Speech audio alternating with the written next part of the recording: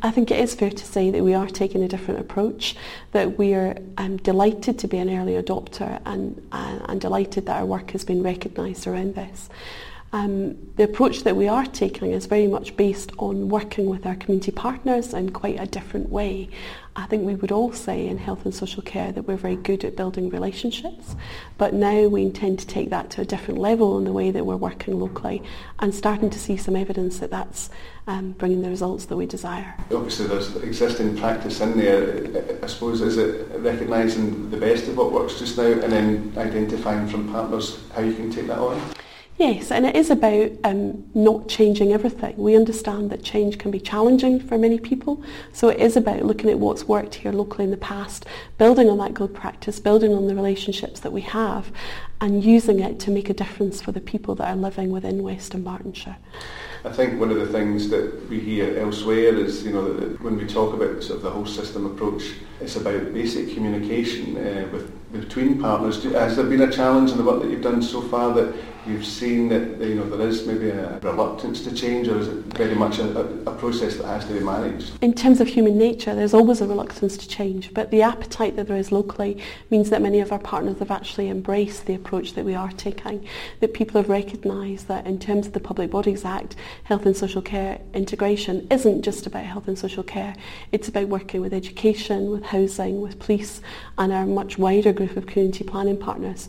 And we're seeing it in the approach that we're taking around substance use, but we're also seeing it across a range of other work that we're leading on around domestic abuse and really starting to make an impact to improve lives for the people of West Dunbartonshire. You've mentioned the sort of partnerships that you've got there. Do you think it's very much a case of trying to build up a new relationship, or do you have existing foundations there that you can work with? We certainly do have existing foundations, but I think now we're taking it to a different level in terms of the way that we are working together, that in terms of the level of challenge and the level of trying to walk in other people's shoes to consider their perspective.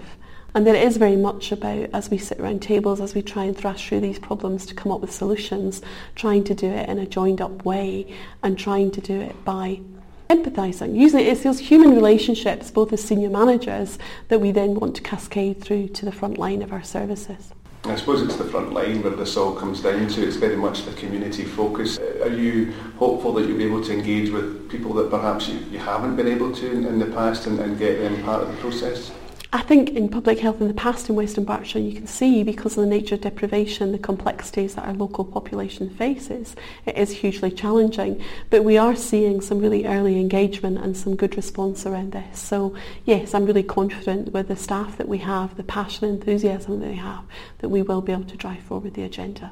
Still fairly early days yet. I mean, what's next for the process? Is it just a matter of building what you've got so far? I think it is about building what we've done so far, but I think it is one of the key things that we're doing is learning at each stage and pausing and reflecting at each stage to think, well, where do we go next? How do we build upon this? What's worked so far? How do we have that chance to continuously improve, continuously reflect, to use it in a very formal way, but also in a human way to make the changes? Just on a final point on the early adopters side of things, I think what we're hoping as other people look to do similar work to yourselves is to learn from the success and also some of the challenges.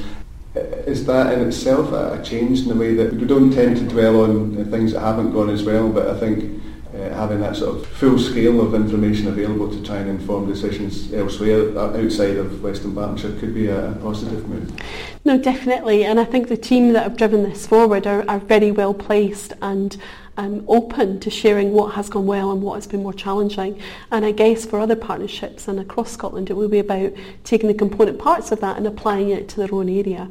That whilst the way we've worked may work very well for us, it can't necessarily be lifted and laid in other areas. So it's important to have those discussions to ensure that the key elements, the key component parts of the approach that we've taken can be shared and will improve things across the country as a whole.